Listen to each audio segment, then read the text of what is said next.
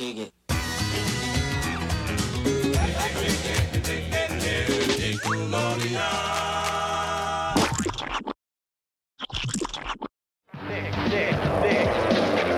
Welcome to Splat Attack, a podcast honoring the slime-filled past. I'm your stupid dog, Brett. And I'm your prepping for being epic and terrifying co-host, Alex. And Brett. Yes, Alex?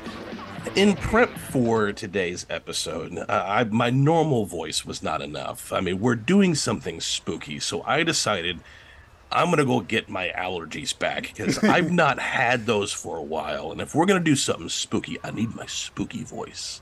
So in prep for how scary this is, I've got my scary voice. What are we talking about? I'm glad you came prepared because we're going to be talking about Courage the Cowardly Dog today, and it's our very first foray into Cartoon Network. Who would have guessed?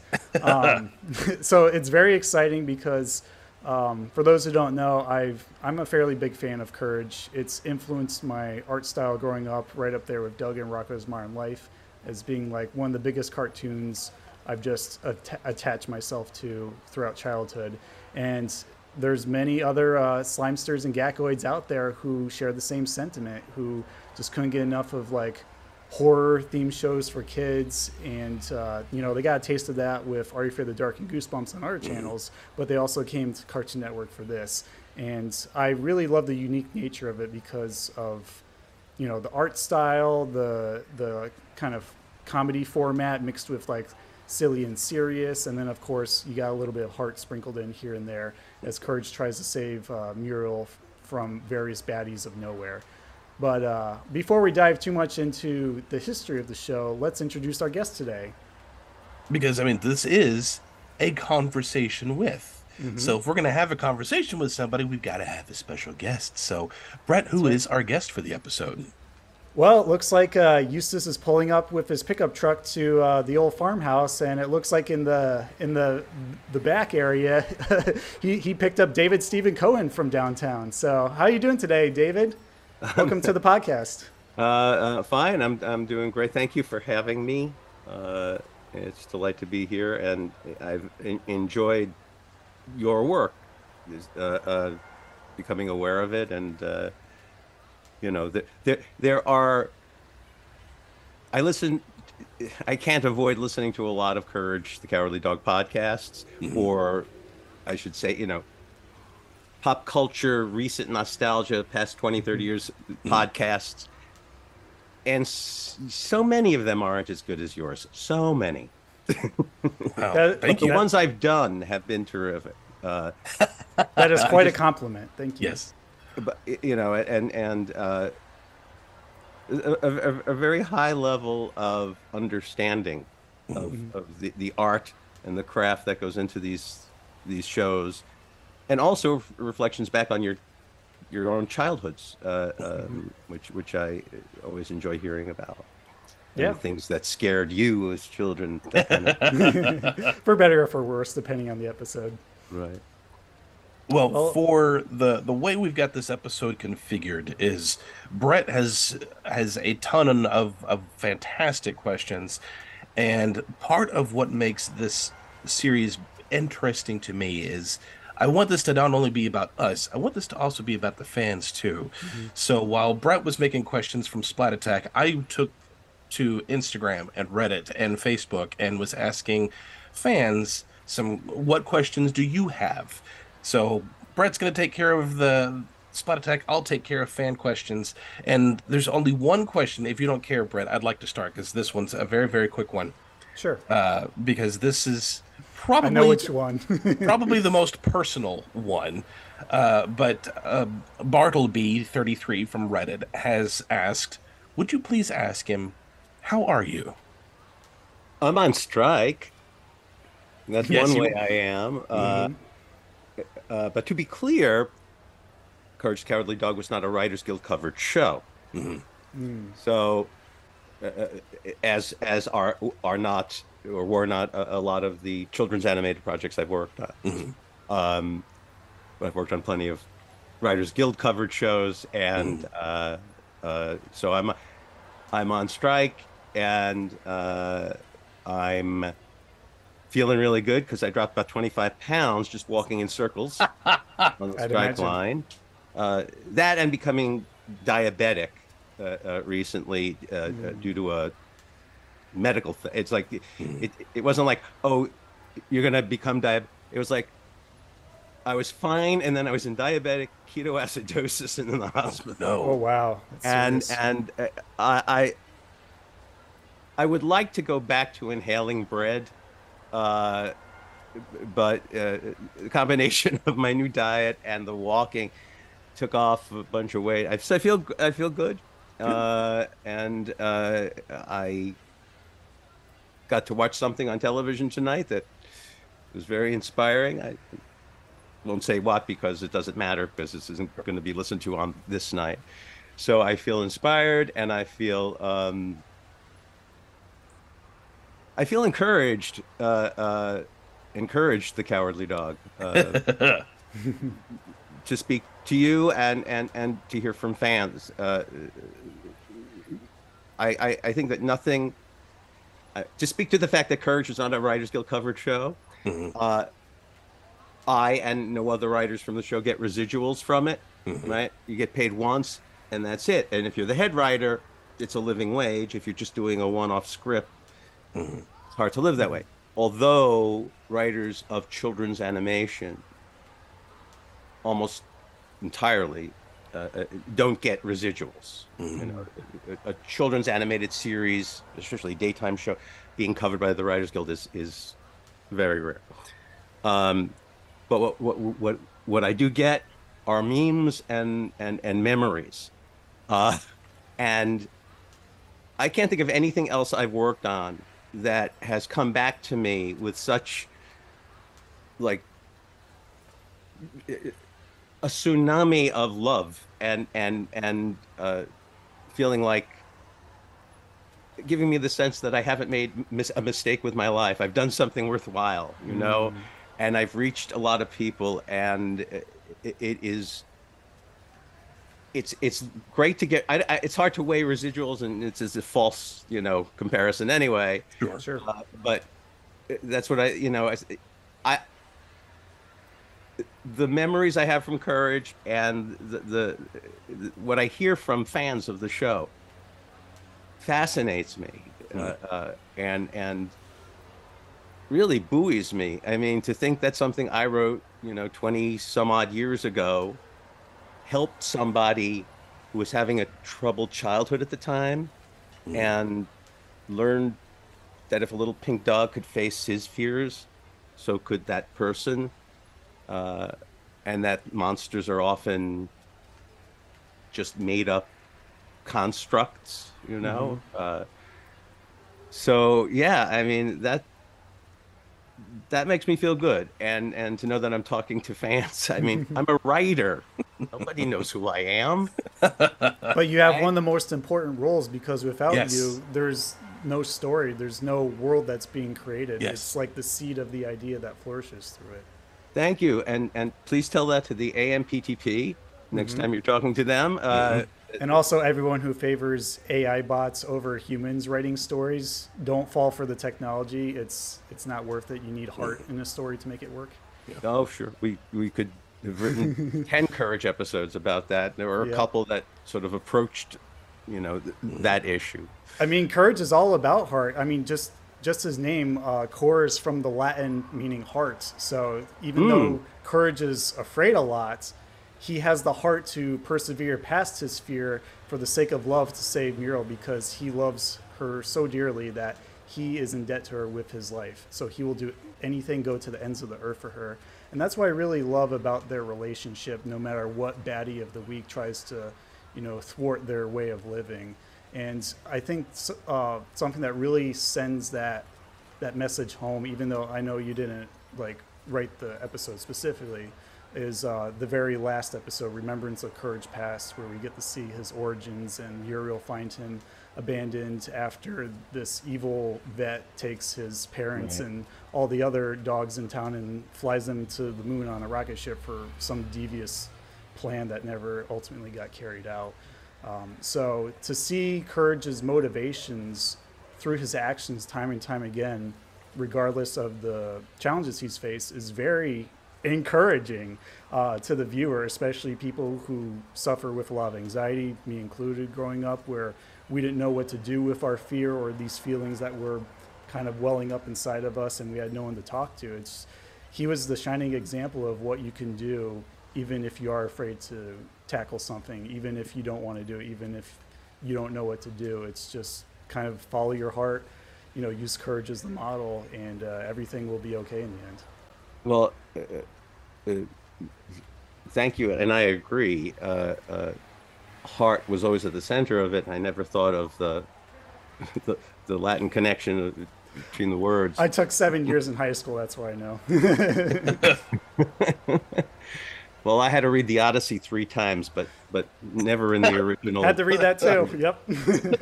It was weird. I don't know why 3 years in a row I wound up reading the Odyssey in school, but perhaps it benefited me. Perhaps there were epic episodes of courage that might have drawn from that.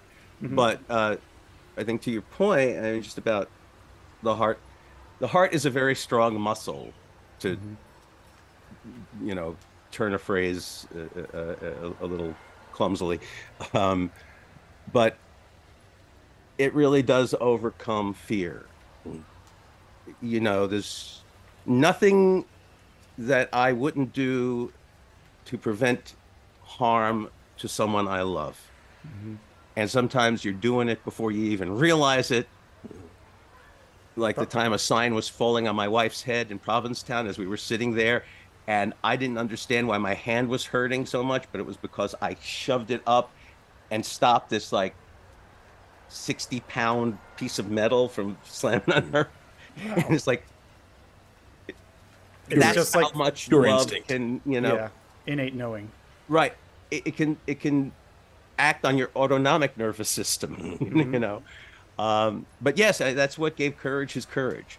Mm-hmm. And sometimes you felt like he was almost cursing at the responsibility of all of this, mm-hmm. but he would never shrink from it.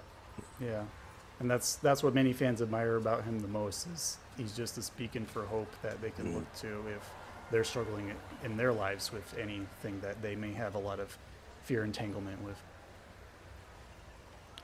But to get to some of our questions and not get too deep too soon.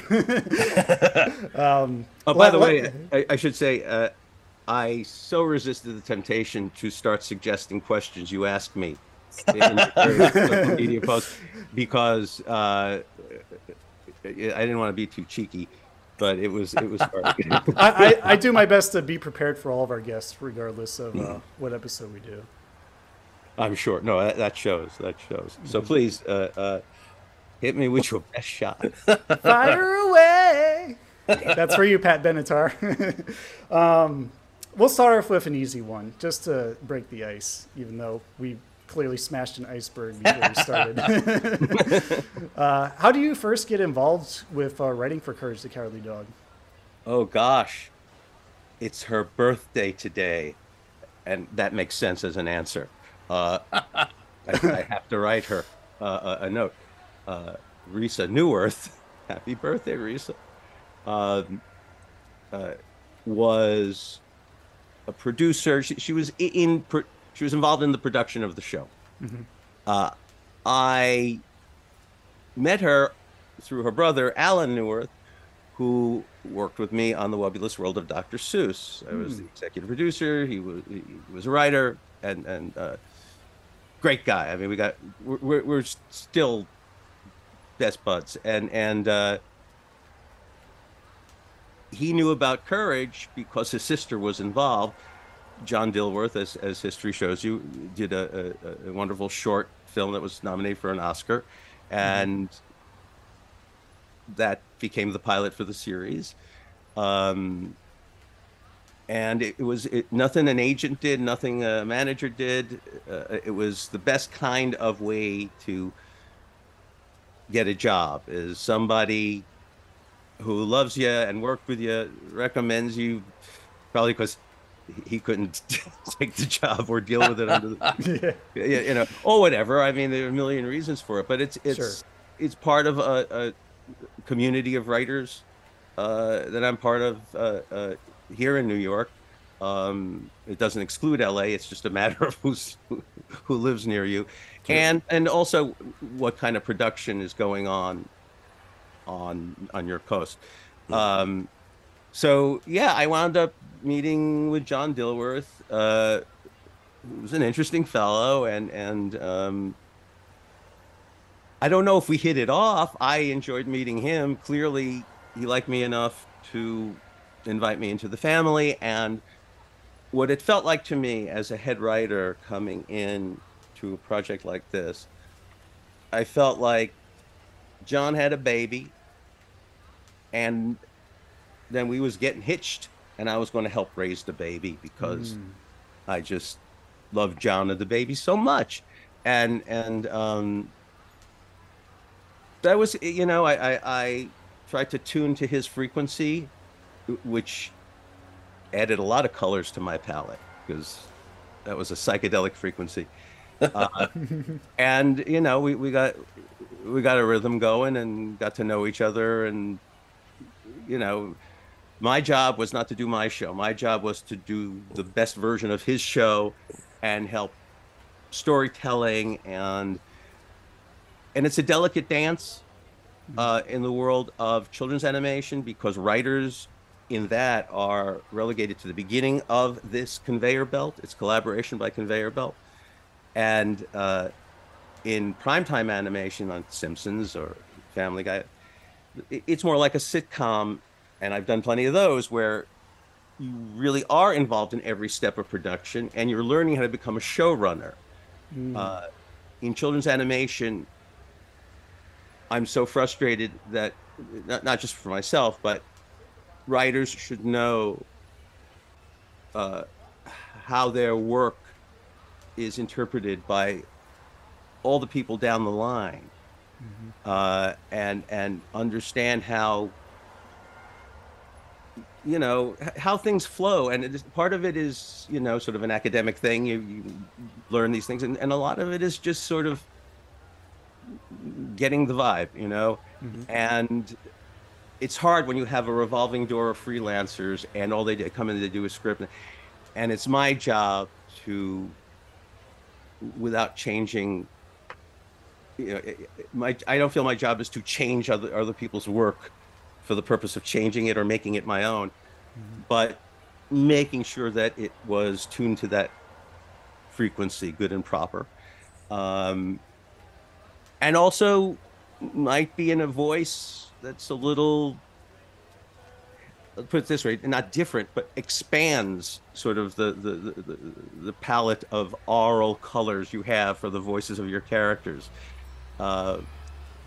So being a head writer is kind of like you're giving, but you're also learning if you're doing it right, I think, you know, because you have to, you know, it's certainly Courage was quite an education for me, especially doing all 4 seasons of it. Right. Yeah, I'd imagine it's very different than Webberless World Dr. Seuss, not only because it's fully animated, not like puppets and people, but also the tone is very different as well. It's a little bit darker, but mixed in with some comedy and some, you know, slapstick humor. So this actually leads into a question that one of our fans asked us. It's Max Boyle of Reddit Retropod, who's a friend of our podcast. And he says, what are some horror movies that influence the tone of this show? Well, there are many, you know, for any individual episode, there could, you know, obviously there were Exorcist, you know, influences and Demon in the Mattress, actually. Demon in the Mattress, yeah. And it's hard to think of something that didn't influence it in some way. I'll tell you something that wasn't in my domain as a writer, but Jody Gray, who along with Andy Ezrin scored the show and did the music, used something in A Clockwork Orange. famously, they use the song "Singing in the Rain." Yeah. Uh, to play against the moment, Yes. and that's what, and Jody can better tell the story, and please have him on Sure. to tell it. But like the chase scene in Human Habit Trail, the motorboat chase scene Yeah. with Yeah. this like grand operatic score, that it blew me away, and that was a direct influence of Kubrick, of Clockwork Orange, on how he was approaching the music. For me, it's hard.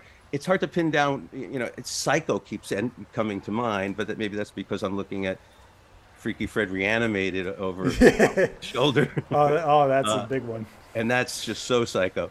Yeah. And that, clearly had influences Freaky Fred, Sweeney Todd. John knew how much I love to write verse, and that I do it well. And he said, well, I want to do an episode all in verse about a freaky barber. And I said, that sounds great. It has sort of been done before, but he said, well, this is going to be our take. And I said, I have no doubt we're going to make it our own. So that was it was interesting because that was an obvious influence that I was trying to sort of step away from. I wanted to make the episode live on its own merits, but there are little bits and pieces of so much woven through all of these episodes, and not just horror, but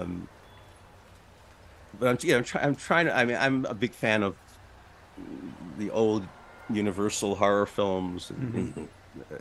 With Courage Meets the Mummy, there's a classic one. Right. It's like you tend to think of these things in terms of tropes, but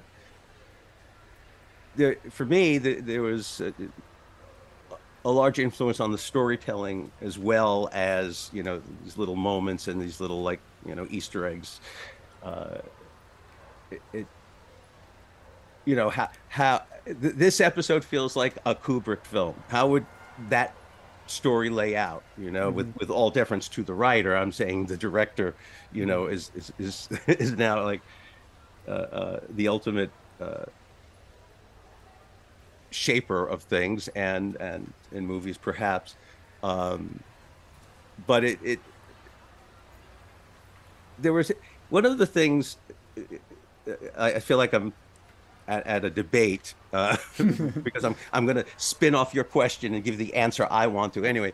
But one of the things I've learned that influenced Courage far more than I ever even gave thought to was my own childhood and my own fears growing up. That movie, Right. and I've learned that through talking to fans and reading their comments and listening to podcasts, and my God, I was moving too fast working on the show. It's they speed it up and speed it up and speed it up.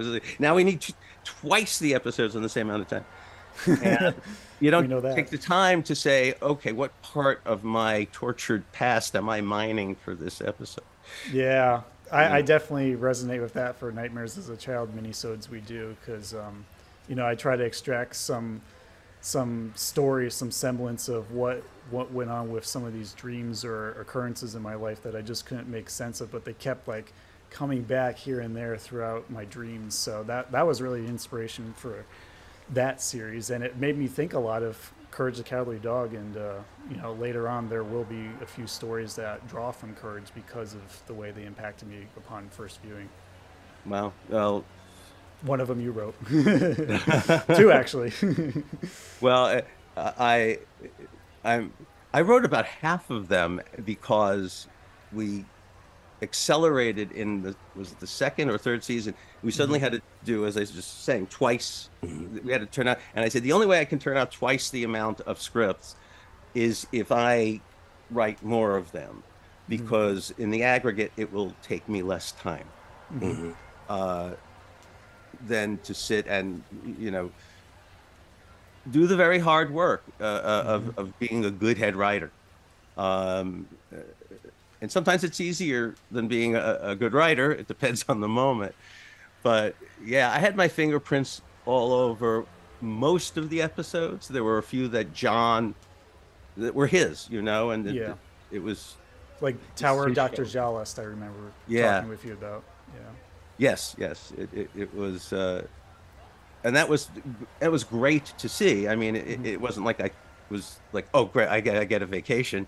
I wanted to see what John, unfettered by my stupid notes, and I didn't give him. He gave me notes, and just another interesting little fact is that the network was very. They just gave us all the room we wanted. Hardly any notes ever. Ask me later what the note was that I remember, and I'll give you that answer then. But yeah, they gave us plenty of room to make a great show or mess things up royally, and I owe that to Linda Semensky, who just ran the network with a great deal of faith in artists and writers, and the strength to trust herself that she made the right decision by picking up the show. Yeah, she saw a lot of potential in it, because there was tons of pilots like being picked up from the What a Cartoon anthology show on Cartoon Network, and I know like Dexter, Johnny Bravo, Powerpuff Girls, Cow and Chicken, they all came from there initially. So she had an eye for creativity and potential like no other, similar to actually Geraldine Laybourne of Nickelodeon fame, who's pretty much her parallel over there. Well, to go along with your note about the note, one of our questions from Charlie K on Instagram has a question very much probably in line with the note, but his question was, were there any episodes that didn't make it to air because they were too scary? Wow. I mean, there were no produced episodes. I mean, once a network, a studio, once they spend the money to produce something, there's got to be like a real heavy reason for them to say, no, we're going to throw away that chunk of change and just start it all over. There were episodes that didn't make it, but most episode ideas, most pitches for episodes, short paragraphs, were approved, and then began the process of growing them into full stories. The one thing that did change, the note, was in Courage in the Big Stinking City, which is one of my favorite episodes. Mine too. Well, thank you for my contribution to it. I love everything about it. The direction is fantastic, and it's got this sweep that you don't have at the farmhouse. It's grand, and it's just crazy. It's just a crazy episode. But the note we got was when Courage is trying to deliver the package, and it's room 666. Right? Yeah. And the note was, we're going to get complaints from parents groups and from religious people and from anyone who thinks it's objectionable. So can you just change the number? It really is. I made it 666 and a half. I knew it. And it was fine. And many's the time that's been commented on as sort of like, it's not really a joke, but it's sort of funny. Tongue in cheek. Yeah, and it's better than 666. It's so bad that it's even one half worse. 0.5 worse than 666. Yeah, it's like an F minus. Right. So exactly. So that's what you do is you get a note and you look at it, you say, okay, good note, bad note, doesn't matter. I got to do the note. I'm going to improve things because of or in spite of this note. Yep. That's a great attitude. Alex and I know a thing or two about notes as we send them to each other for our episode predictions. Yeah, it's a good policy to adopt if you want to survive and not, Yeah. because one of the greatest challenges, I think, is giving or getting notes, is making notes coherent, because generally it's like a pool of people, and one says red, the other says blue, the other says orange, the other one says green, and then the last one says, I think we're all on the same page. And then I say, so plaid? I mean, what are you looking for? But the best head writers or equivalent with a different title that I've worked with really put themselves inside both the show that you're trying to contribute to, and also inside your head as a writer. Something I mentioned earlier is just to it's hard not to feel like you're on a conveyor belt. And I was fortunate because I didn't have to deliver a pile of notes I couldn't defend from a network that just delivered notes by the pound, or a network that would deliver notes by the mouse load. Like computer mouse, I'm assuming. No. I'm talking about a famous mouse who entered the public domain. Famously, the studio, I can't quite recall the name, but the studio that gave us that mouse is famous for noting you into hibernation or death, or and my experience there bore that out, that there were a lot of notes, and some of them good, some of them bad.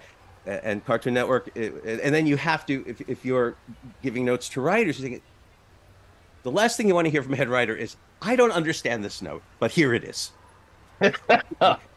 No, you have to understand it and then explain it to me, because, so notes anyway.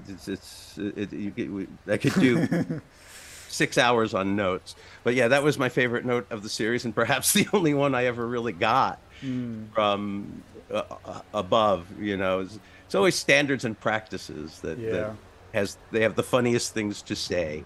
Yeah, I actually recall from J.J. McHale when he talked to us during our Sardo retrospective way back in season 2 of the podcast, how he mentioned one of the most common standards and practices notes he would get from Nickelodeon was, we can't show kids lighting campfires because that would promote like arson with them and being careless. So, they always showed the campfire lit before the show started. So it wasn't, showing imitatable behavior that they could reproduce by watching it for that demographic, which was like, 6 to 14, like roughly in the tween age range. Right. You have to, I mean, you have to be careful, and some of it makes good sense, and some of it's just kind of funny. But, listen, I understand the value in not teaching a 5-year-old how to close cover before striking, and then, right. throw that match into that pile of newspapers waiting to be recycled. And none of you try that at home, okay? None of you don't do it. I know most of our listeners are millennial parents and their kids, so exactly. set the example. Speaking of favorites, since we're kind of dancing around that, as you mentioned, Courage in the Big Stinking City is one of your favorites. Are there any others that come to mind, or any favorite villains that you really enjoyed writing for on the show? Well, Fred looms large literally at the moment, and figuratively. I've written many subsequent verses in Fred verse, just to people through the years, as thanking them for a compliment or and because I can, you know. It's like, and it's fun. I want to write more Fred. And I remember coming up with landing on is really, I was trying to find the meter for the voice, and I knew it needed to drive to a repeated point, and when that's when it hit me, and that's when I felt naughty. Yeah, That's when you know trouble would stir. right. And then the trick was, how many times can you rhyme naughty? You know, Haughty. right. I mean, believe me, I think if there are any rhymes left, we should do a sequel. But my friend Bill Marsili, with whom I worked on Seuss, wrote the episode with me, and he is a remarkable versifier, and it's one of I feel like it's one of my secret powers, you know, because I write songs, I write music, and I write lyrics, and that's my passion, by the way. So that's awesome. You know, but writing verse and writing in meter and writing in rhyme, it's just it delights me. It's the best parts of math and English. You know, there's a certain playfulness to it that I sense as it like bounces through the words with a certain timing to it, like a characterization directly of the words. Yes, and it helps define the character, and I naturally write rhythmically, musically. I very much like using as much white space on the page as possible to show the rhythm that to communicate with the storyboard artist. Like, right. You know, if you have just a series of one-word interactions, bam, bam, bam, down the page, it communicates something. But then you're told, you got to cut this down to 11 pages because it's 13 pages. And then you just suck the white space out of it. You know, it's like you cut as much as you can for real, but then you wind up ruining what I consider to be a beautiful display of a graphic display of what you want to hear and what you and the rhythm of the direction without over outlining it and you know, just stepping on people's feet with your hands as you write. So anyway, I don't know if that answers the question. It's Freaky Fred, yeah. Yeah, well, yeah, Freaky Fred. So, Schwick in Urge of the Big Stinking City. Oh, loved writing Schwick. Again, finding the meter for that. You see that door? You want to know what's on the other side of that door? You're gonna want to know what's on the other side of that door. It's very Fred. It's finding the rhythm. And I was at San Diego Comic-Con a bunch of years back, and ran into I was wearing my Courage T-shirt, and I ran into a fan, and he recited the Schwick monologue for me in the Schwick voice. Wow! And I recorded him. I have video of it. It's like I started to cry. I was like, you know, this thing that I wrote. Of course, I should know that. I'm at Comic-Con. These people know Courage the Cowardly Dog, if anybody does. And this was before like the 20th anniversary, and before the millennials became super sentient. Yeah. A lot of us love talking about our favorite things from childhood. Right. Well, so do I. You know, I mean, it's the same. You know, the same kind of nostalgia. It's the reason I do what I do. You know, it's. I never, and I think about this a lot, I don't feel entirely grown up, you know, in ways that, you know, that if you've ever heard the songs to the musical Peter Pan, you know, I won't grow up. It's not even a resistance to being an adult, but it's a reluctance to give up the imagination of childhood, and even the fears of childhood. You know, it's some people do it in therapy. I do it in therapy and in writing. So it's there you go. So anyway, those two characters stick out in my mind. but so many others, and certainly the main cast of the show, writing those voices and writing for Dear Sweet Thea White, Muriel, and finding words for her that just sounded like her. And I don't even know why it were. For instance, it might have been in the episode with the Vikings, or where anyway, they show up somewhere so deadly, and she just thinks it's like Disneyland, and she says, "Oh my, this is so authentic." and I just, that's such a great Muriel word. Yeah. And meanwhile, she's about to be led nearly to her death, or to marry a goose god, or whichever episode it was. She's smitten by the atmosphere of it all. Yeah, she just could not see evil. 99% of the time, she did not recognize it, or she did not believe it to exist in others. She was made out of pure love, except when she was 3.5 years old in Little Muriel. Yes, that's definitely a standout episode for me, especially with the macaroni and cheese bit. It was fun writing the 3.5-year-old Muriel voice differently, and I so vividly remember that macaroni and cheese. Again, it was all about the rhythm, and all the memes I've seen of it embraced that. And one of them just like stretched it and slowed it down and sped it up, and it was wonderful. That's where wordplay gets really fun. Yeah. So that's a sampling. I mean, there are, I'm sure, a million, or a million, maybe a few dozen other voices that and we had great voice performers, Paul Scheffler, who did Fred and so many other villains. I saw on Broadway in Peter Pan as Captain Hook, the very musical I'm referring to. Wow. To think of it before I knew him in Courage. So he brought his brilliant talents to the show, and he was the voice of the Snowman, sort of the Sean Connery voice. He could go in so many places, go to so many places with his voice. It was wonderful. It's one of the things that I just love about being a writer, is sharing a character with an actor.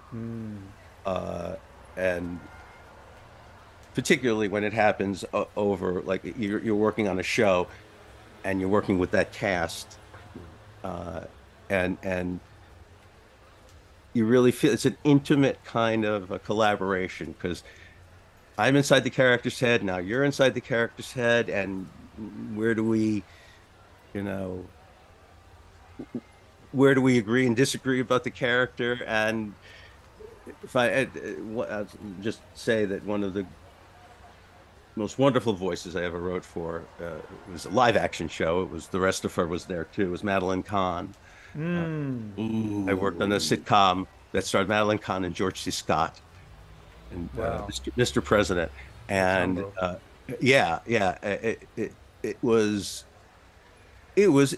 really a good show, and just collapsed under the weight of so many things early on in Fox's life as a network.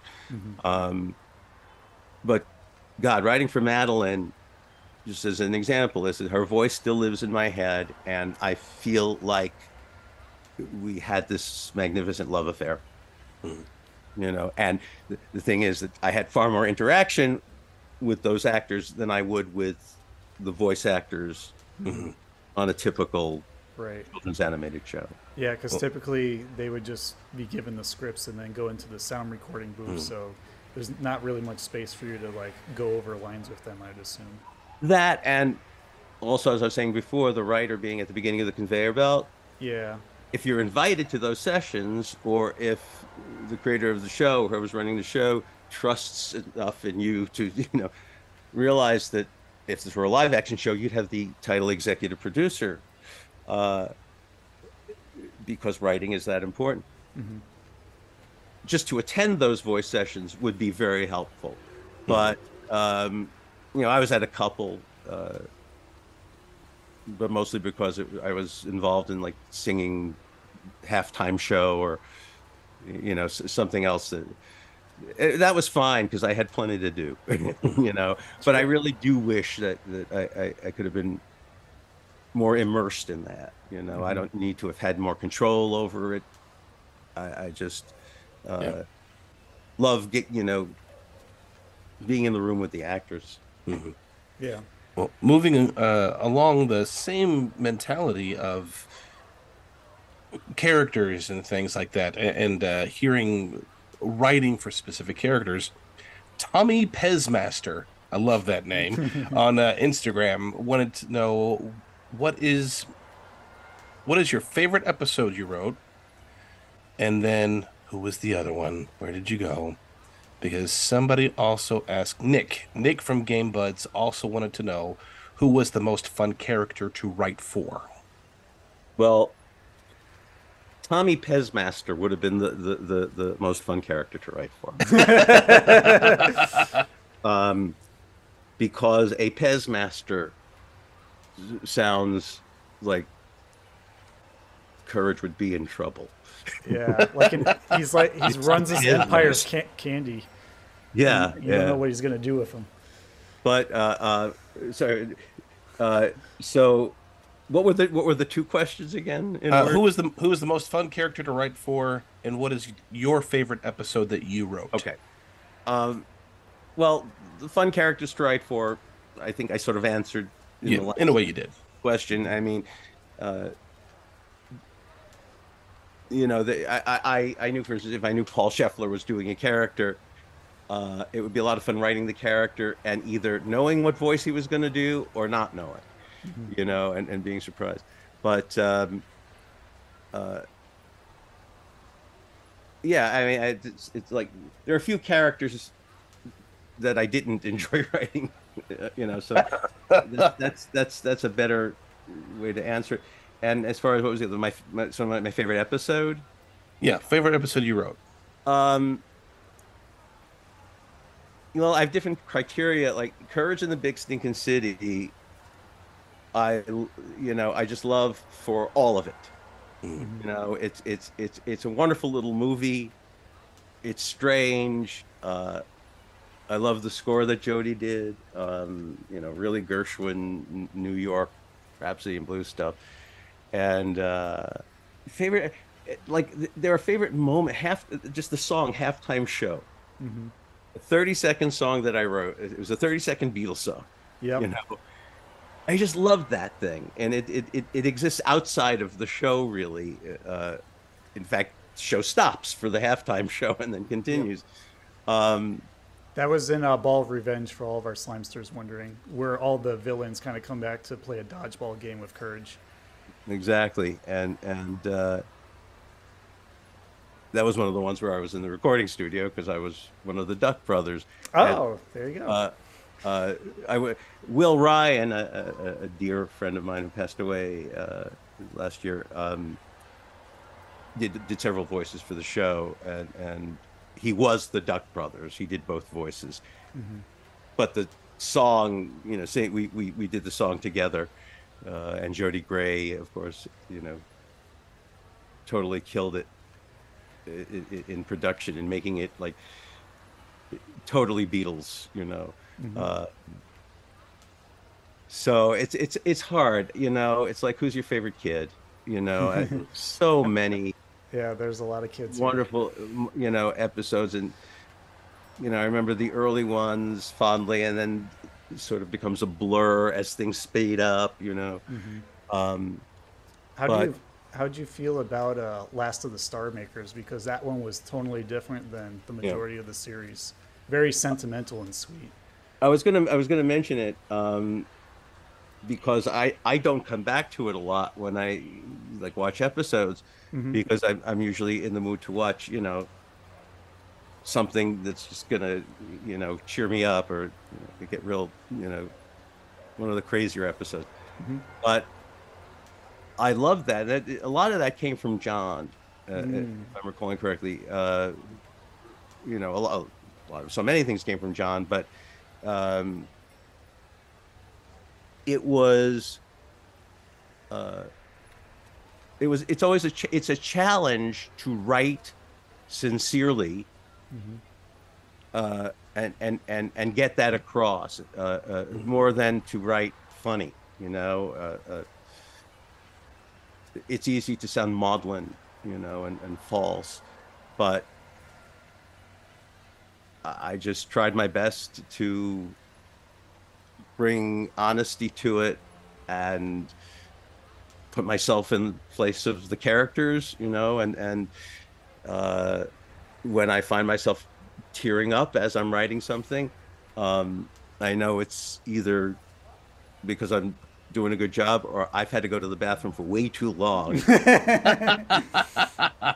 Maybe both. Right, exactly. The two are not mutually exclusive. Right. Yeah, that one just stands out to me a lot amongst the litter, just because it's funny I mentioned this because we were just talking with Craig Bartlett from Hey Arnold about an episode called Parents' Day for his like Jungle movie arc, and something about the way the music combined with the words that are being spoken together, particularly when the giant squid mother dies and turns into that garden while Muriel's commentating on it.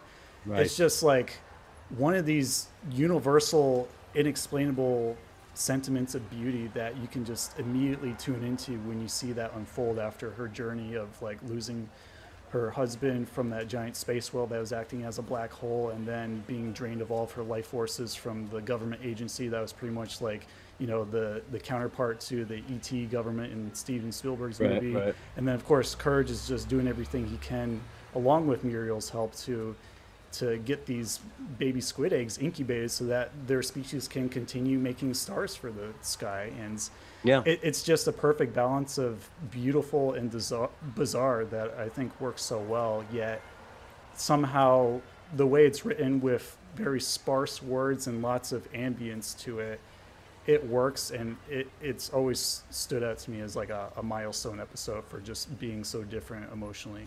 Well, thank you for all of that, and a lot of that credit does go to John, particularly for that episode,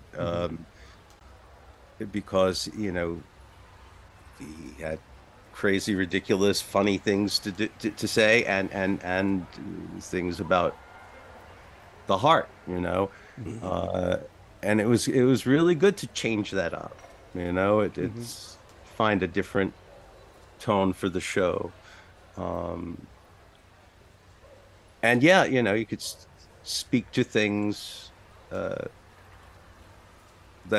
conditions of the heart and conditions of the soul kind of fluently when you trust yourself, and you trust the actors, and you trust the artists, and you trust the audience. And sometimes I would say, is this too scary for kids, or is this too sophisticated and emotional for kids in the case of Star Makers? And no, kids unravel a lot, and people who are most scared of kids not being able to are executives who haven't, they've grown up, but not the ones who've grown up not the good way. Physically they've grown. They're one of the mean old men in Neverland. We kill pirates. Yep. Well, Brett, most of my questions that we got are pretty much repeat questions. Probably the one question that the fans gave the most was, have you ever had censors step in because the show was too scary? So most of I've only got like one really good fan question left, but we'll save that for a little bit later. So, Brett, okay. I'll let you take off with another one. Sure. Hopefully it's the same one that I have in mind. I'm trying not to tread old water. What do you believe? We're past the 20-year mark with Courage the Cowardly Dog now, and it's still thriving amongst its fans who are looking back fondly to appreciate it. What do you feel is the most valuable takeaway that you've gotten from writing for this show compared to others in your career? The surprise of the fan feedback. 2 decades on, 2 decades plus, the show at its time you know, I've been through this a lot with shows I've worked on, where the network, it's not really bubbling all the way to the surface. You know, we had 4 good seasons. We could have had more. You know, my takeaway from the show, and the thing that really comes back to me more and more, is the responsibility that you have as a writer, especially if you're writing for children. And the particular craft that takes. And if there's one thing that I have tried to lay into all of my work, certainly, but particularly for children, is empathy, is characters discovering empathy. A villain is a perfect character to have discover empathy. Because God knows Eustace is never. There are moments, you know, where we look back at Eustace's childhood and learn a little more about him, but he was pretty irredeemable, except for the fact that Muriel loved him. You know, there's so many things, so many feelings I have about the show now that have come to surprise me and have been gifts to me. Growing up, I had 2 career options as far as I was concerned. I wanted to be a talk show host or a Beatle. And I've come closer than most to both of those things in interesting ways, which we could talk about another time. But, sure. You know, as a kid, part of me lived inside the TV. One of the most interesting things of my career, is to work with people who I grew up admiring or whose work encouraged me to become a writer, and then to talk to fans who appreciate and understand the work in ways that I don't even yet. I've been taught a lot about myself and a lot about the show by you and by all of the Courage fans. You don't know entirely what you're doing sometimes. It could be until next week when you sing that song for somebody and they go, "That's good." Or in the case of a cartoon series like this, it really took 2 decades for it to hit that pinnacle where, you know, Freaky Fred Reanimated could get 8 million views. You know, wow. I maybe I'm not actually on a Beatles album, but there are 8 million people out there who appreciated those words. And, you know, part of that's an ego thing, certainly. But it's also reassuring to know that what you've done has resonated with people. Yeah, exactly. Especially as a creative. Yes. And it's a personal thing. You know, I'm writing this, like, there's this whole industry between me and you. Yeah. You know? And then finally to have a direct interaction or to hear from fans, that that really has stayed with me and is a great gift, and I've gotten it from other things I've worked on, but nothing with the potency of Courage, because that was 4 seasons of a show that I worked on. It's the most time I've spent in at one job is Courage. That's just how things go. It's a gig economy. Feast or famine. Yeah. Well, Brett, we're already right about the hour mark, so I think we're probably gonna have to start wrapping it up very soon. So I'd say if you have one more, and then we'll ask Julian's question. That's the one I was hoping you would ask. That my son Julian or Julian Hester? Julian Hester. Okay. I didn't know you had a son named Julian. Yeah. Does he watch the show? Well, okay, good question right there. You saved me, Alex. Put off the other Julian's question a moment. Julian was 12 roughly when I was working on the show. It was like he was the right age to be watching Courage. And I'm looking up at a picture of him over there. He's 32 now. Um, and ooh, his girlfriend is planning a surprise party for him. Don't play this podcast for him. I'm sure he's mum's not the listening word. to us. Turning 33, and I remember my 30th birthday party. Good year. Freaking me out. But he was, as any kid, I think he assumed that whatever Dad did was embarrassing, and I knew that the last thing that what I do was embarrassing, you know, and he says, "Don't talk to any of my friends about Courage. Don't."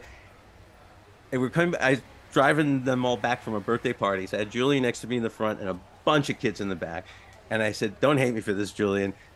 And I was like at a red light. Do any of you watch Courage the Cowardly Dog? And they all burst out enthusiastically. Yay! And this was early on in the show, so hadn't yet gotten a bit of traction because what later happened is Julian realized that people really liked the show, and I'll share just one delightful moment that I got to experience because of Courage and because of my son. Julian was in a class with Sigourney Weaver's daughter, Charlotte. Oh, wow. And he knew that Charlotte was a big Courage the Cowardly Dog fan. And that made me very happy. Sigourney Weaver's daughter loves my show. Then we were at a parents' meeting, and it's like any other parents' meeting, except Sigourney Weaver is a parent. And okay, so this is Sigourney Weaver. This is Ripley. This is a goddess. This is, oh my God, and Ghostbusters, and I go up to her and I introduce myself as what had become my name at the time. Hi, I'm Julian's dad. Yep. Yeah. She threw her arms around me, and like I'm saying, like, she said, "Oh my God, I love your work. We love Courage so much." And she's like holding me, and I don't remember if I thought it or said it, but it was the line in my head was, "Sigourney Weaver, when I imagine meeting you, and I have imagined meeting, it would never go like this. This is not how I imagined it would go. You're my fan, It's what do I do? I adore everything you do, Sigourney Weaver. Thank you, Sigourney." It's hard to the entire What a beautiful moment. I mean, really, moments you couldn't sell for wouldn't sell for $1 million. And then there was a time when I went to see her in a play, and she introduced me to Leonard Nimoy in the lobby. Wow. So Ripley introduced me to Spock. Ah! Squeak. So, what is Julian Hester's quester? Julian Hester's quester is, if you could go back and relive the release of any episode from any show that you've ever written, what show and episode would you pick and why? Ooh, that's interesting. My mind immediately goes to the difference between like a movie release and an episode release, because I was going to say immediately, well, Balto, because Kevin Bacon was there and we both got up and took bows together at the premiere, because that's a premiere. TV shows generally, the episode's on the air. Yeah. But, oh gosh, I mean, the first thing that my former partner, who I'm seeing this weekend for the first time in person in a long time, actually, although we've worked together recently.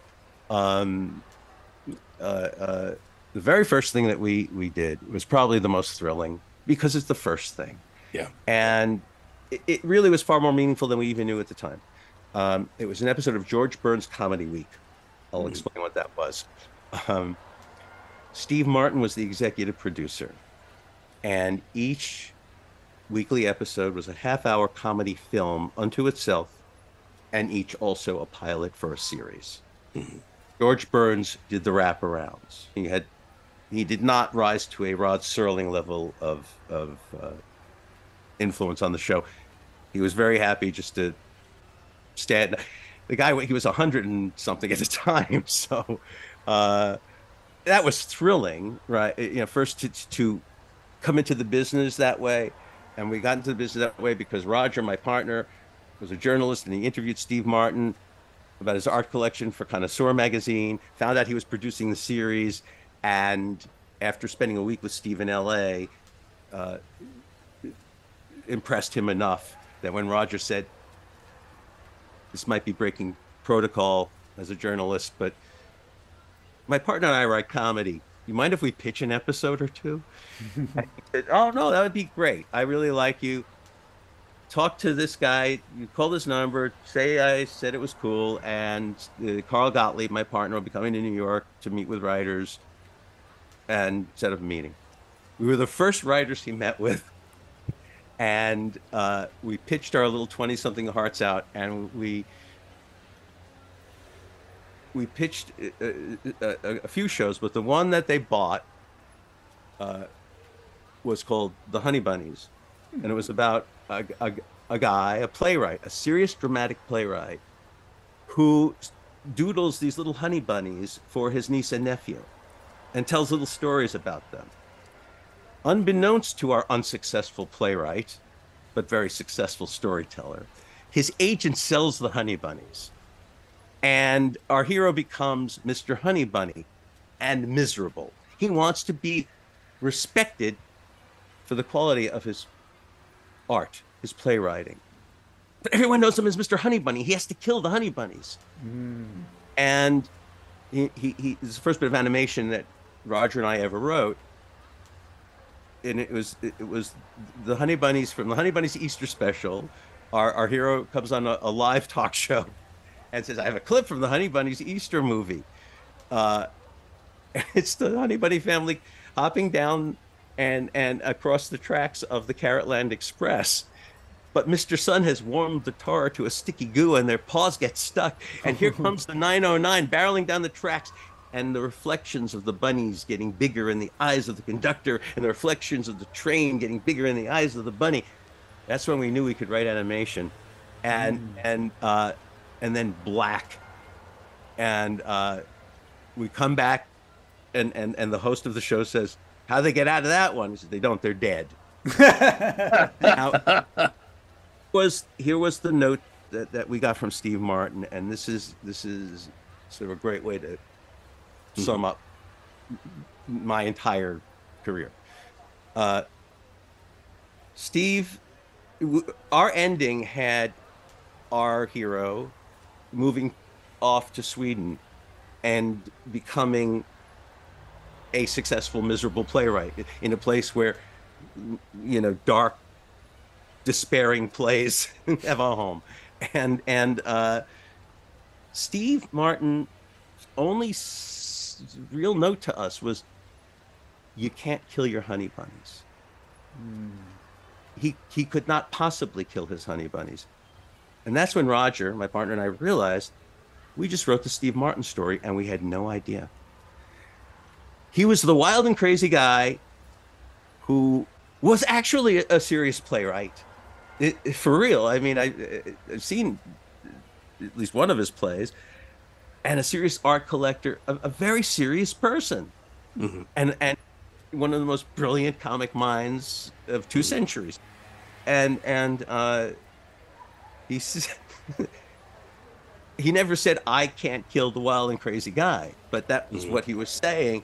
Yeah. And no matter how much Roger and I, together and separately, have gone into adult live action, primetime stuff, we find ourselves last year working together on an animated series called Treasure Trekkers, about these little mice who, I don't even know where it's airing or if it's airing, but we can't kill our honey bunnies either. And you have to learn to live with them. And sometimes they're those nightmares you had as children that live with you. Sometimes they're the things you get famous for if you get famous, or the things, that you're known for at work, this is your specialty, whatever. I've had to learn to live with my honey bunnies and with or without residuals. Those honey bunnies got us residuals because, I mean, not that that show aired a whole lot of times, but that was how we got in, that premiere, when that episode came on the TV machine, I popped in that Betamax tape, and I had a whole bunch of people over, and we watched the shit out of that. The biggest moment, even bigger than that, when we realized this is, I think Julian will understand this as an even better answer to the question. We wrote the episode. I'd never been to Los Angeles. We went out there to watch the episode being shot. And we get picked up by Teamsters to take us to the location. And we turn a corner, and there's the Honey Bunny Mobile. Stretch white limo with a big bunny nose and bunny ears and a bunny tail. And there it was in three very large dimensions. And we wrote that into existence. It's mind-blowing, isn't it?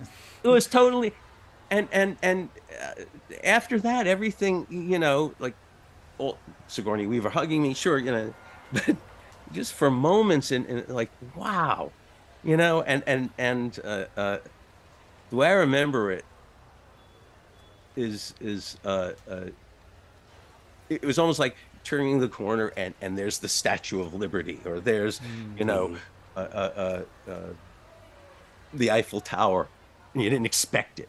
Yeah. A few steps away from greatness.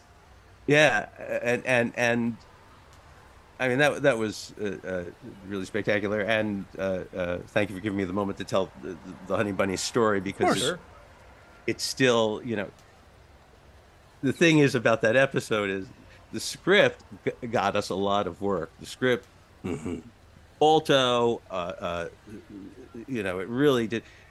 The produced episode was not as good as our script. We thought it wasn't. But what did we know, right? But we were pretty sure it wasn't. And something happened that's never happened again to me anyway, and is certainly not the rule in Hollywood or in show business, is that the guy who rewrote the episode, Emmy winner Earl Pomerantz, one of my heroes from the Mary Tyler Moore Show, brilliant writer, wonderful, sweet guy, who we subsequently worked with, apologized. He apologized to us for doing a bad rewrite, or not.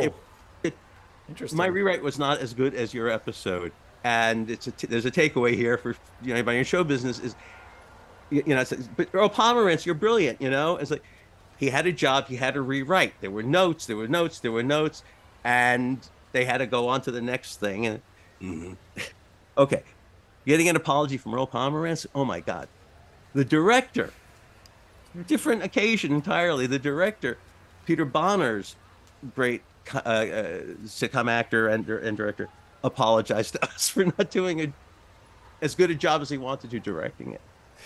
And I wish that we didn't have the opportunity for those two apologies. I wish the episode was perfect.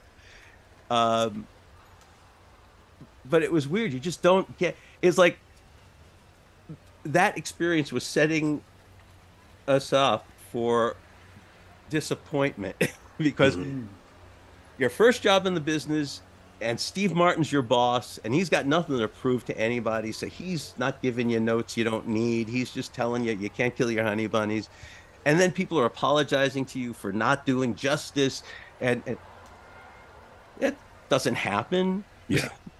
Doesn't happen. Once in a lifetime. Yeah, yeah. So and in final answer to your question, experiences like this, I mean, I find myself going on and on and on when I'm trying to answer a single question.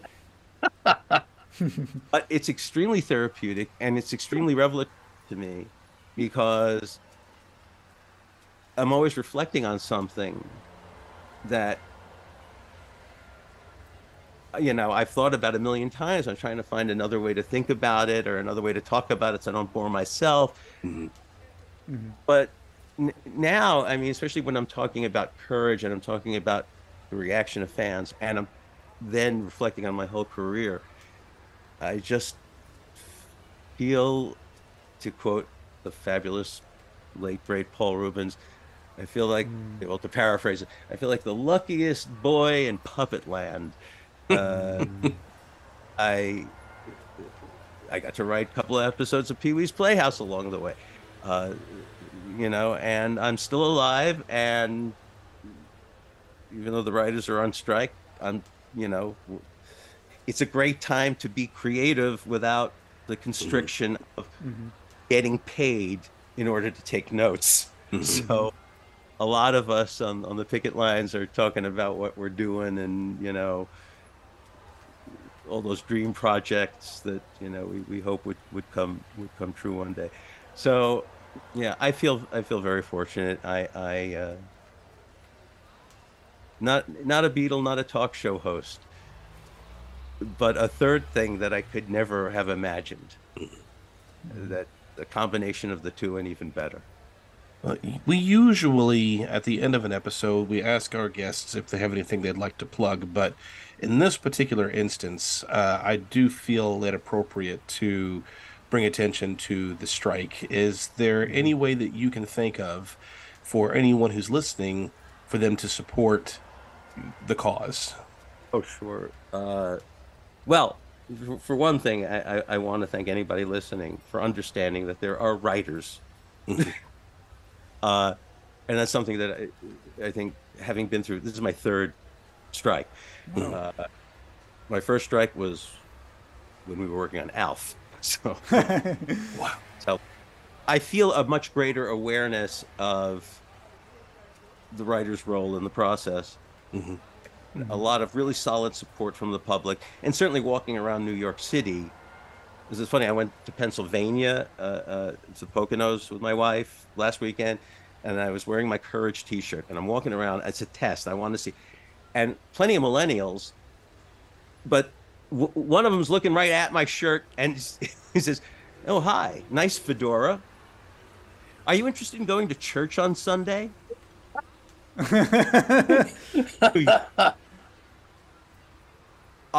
No, I'm not.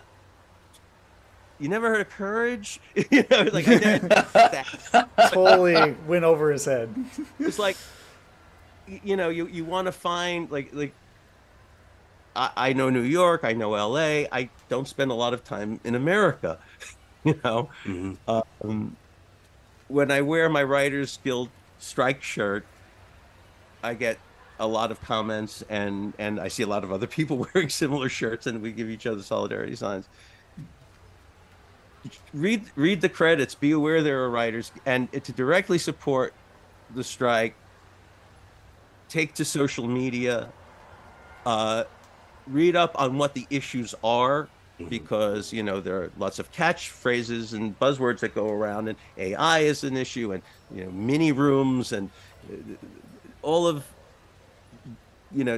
well, we know what AI is, but mini rooms and other specific issues to writers, it's not a whole lot to read up on, if you want sort of the broad strokes, but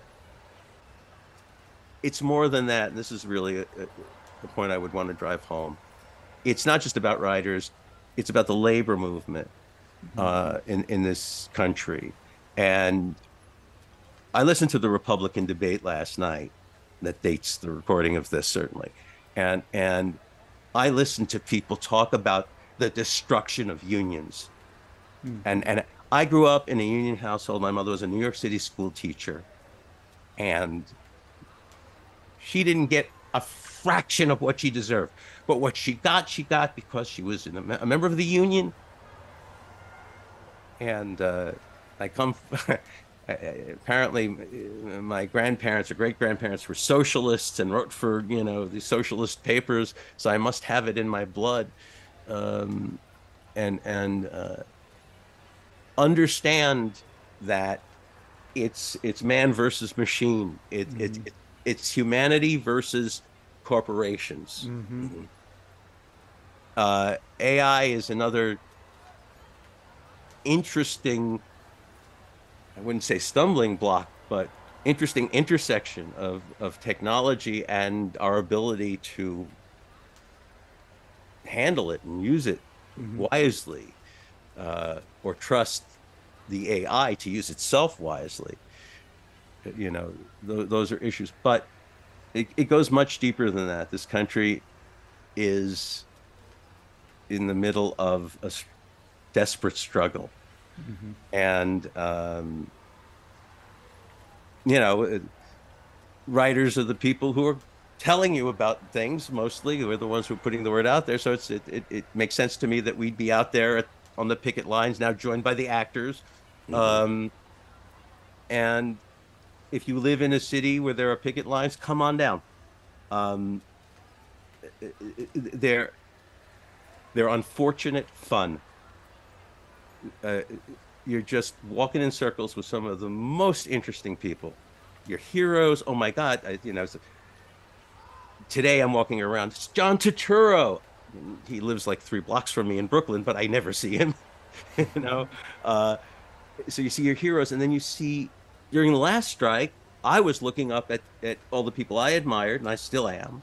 But now there are a lot of millennials, 20-somethings going around, people who haven't even joined the guild yet. If they know about courage, I'm the hero, and it makes me a little uncomfortable because I'm a fanboy too, and I want to go talk to that guy over here, and you're talking to me over here, and I don't know what I want more. Do I want, or do I want to go over there and say hi to John Turturro? That's where a body double comes in handy. But but don't be afraid to come on down and just join us in support and walk in circles and talk to some of the most interesting people that you're ever going to meet.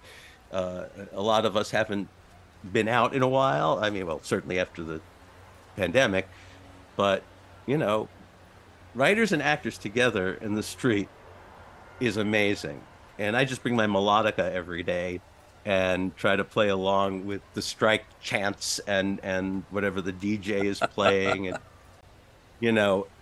it's kind of a party, but it's very serious, and we mean business. We mean humanity. Right. The MPTP means business, but we're not going to let them shut us down. And don't buy into their spin. If you're reading a statement by a corporation or a group of corporations, and you're reading a statement by a union, and you have nothing but those 2 facts to go on, believe what the union is saying.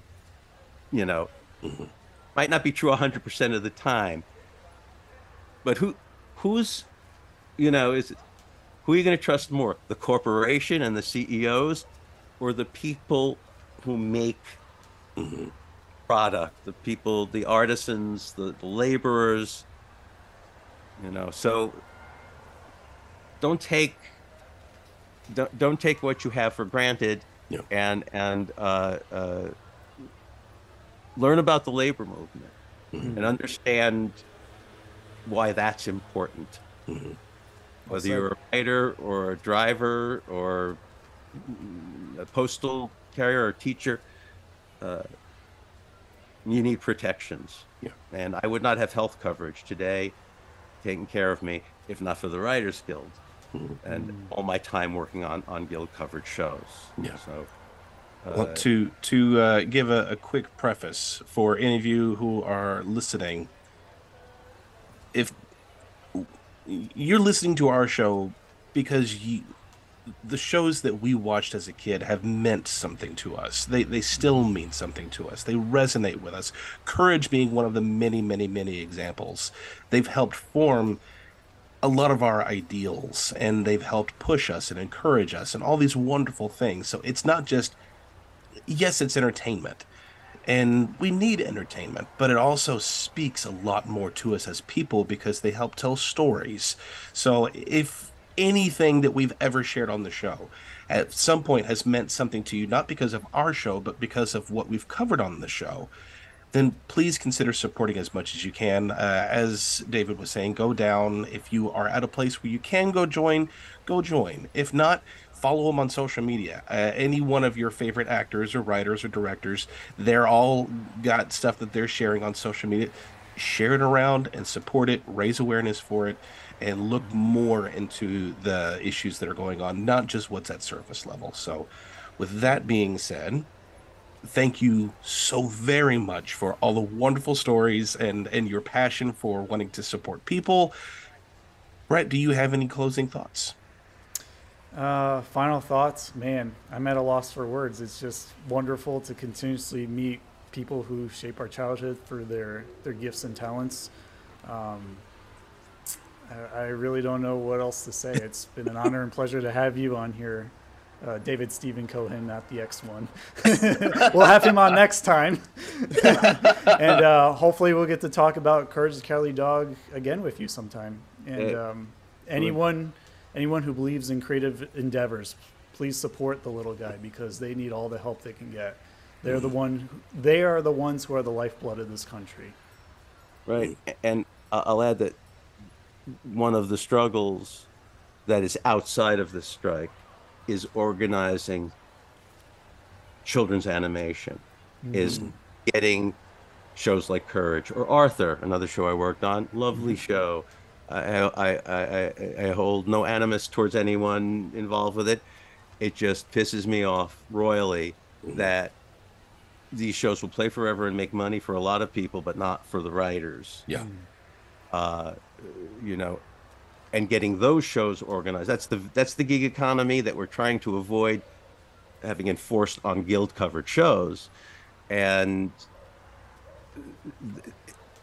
getting a show like Courage protected by the Writers Guild, getting our work protected, that is even more difficult than the strike in a lot of ways. And it's something that is never resolved during the negotiations to settle one of these strikes. So I'm hoping that we can find it. So support all writers is really my point. And the guild stands, we at the guild, we involve the guild, stand with writers who seek coverage for their work. So we're here. I mean, solidarity. That's what we're here for. And I know Courage would want nothing less than for the people who lovingly crafted him to receive the ongoing rewards of finance, in addition to the love and celebration that is probably worth more, but doesn't pay the rent. You know? Yeah. It doesn't. Anyway, I apologize. I seized the podium again. You're fine. But I wanted to make clear the difference between if I made it clear, the difference between this animation and that kind of work. It's been a pleasure to talk to you guys. Truly, I'm happy to come back and do it again. And I apologize. Thank you. Sure. Well, this is no longer a mini-sode. I think we're going to have to call it a mega-sode. But that's all right. We love every bit of this. Yeah. Well, my pleasure to be here. And yeah, let's do it again. I'll bring some other Courage people. I'll bring Jody along next time. Yeah, the more the merrier. All right, Slimesters, we're going to head on out for today. I think Courage is all pooped out from saving Muriel a dozen times during this episode, but Before we go, be sure to write to us via email at splatattack2021@gmail.com, or you can interact with us wherever you find us on social media. Obviously, we have a Patreon page to help support this podcast. Everything that goes into it gets reinvested into it so that we can continue to grow, because we are an independent creative source. So if you've been listening to the podcast for a while, definitely consider supporting us in any way that you can. Other than that, Alex, will you scrape the slime off the wall for us, please? I think I have to make a beeline towards the door because I think Freaky Fred is about to shave my back, and I do not want him getting near me. Aye, go, Captain. Just make sure that you make sure the door is clear before you enter through. Yeah. Otherwise, I might get a few surprises and a lot less hair when I wake up. Oh, and also, check out Courage the Cowardly Dog DVD if you haven't gotten it already. Yes, and currently on HBO Max. Yes, yeah. On both. All right, catch you later, Slime Suits.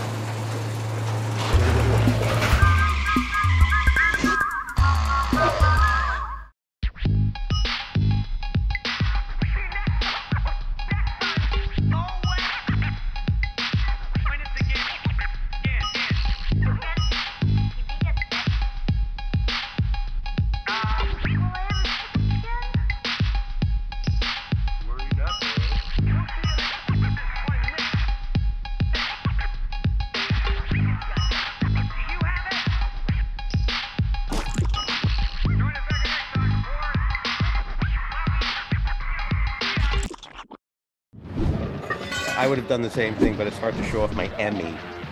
Yeah, very important. What'd you get the Emmy for? Peg Plus Cat, which is a PBS series, really, really good.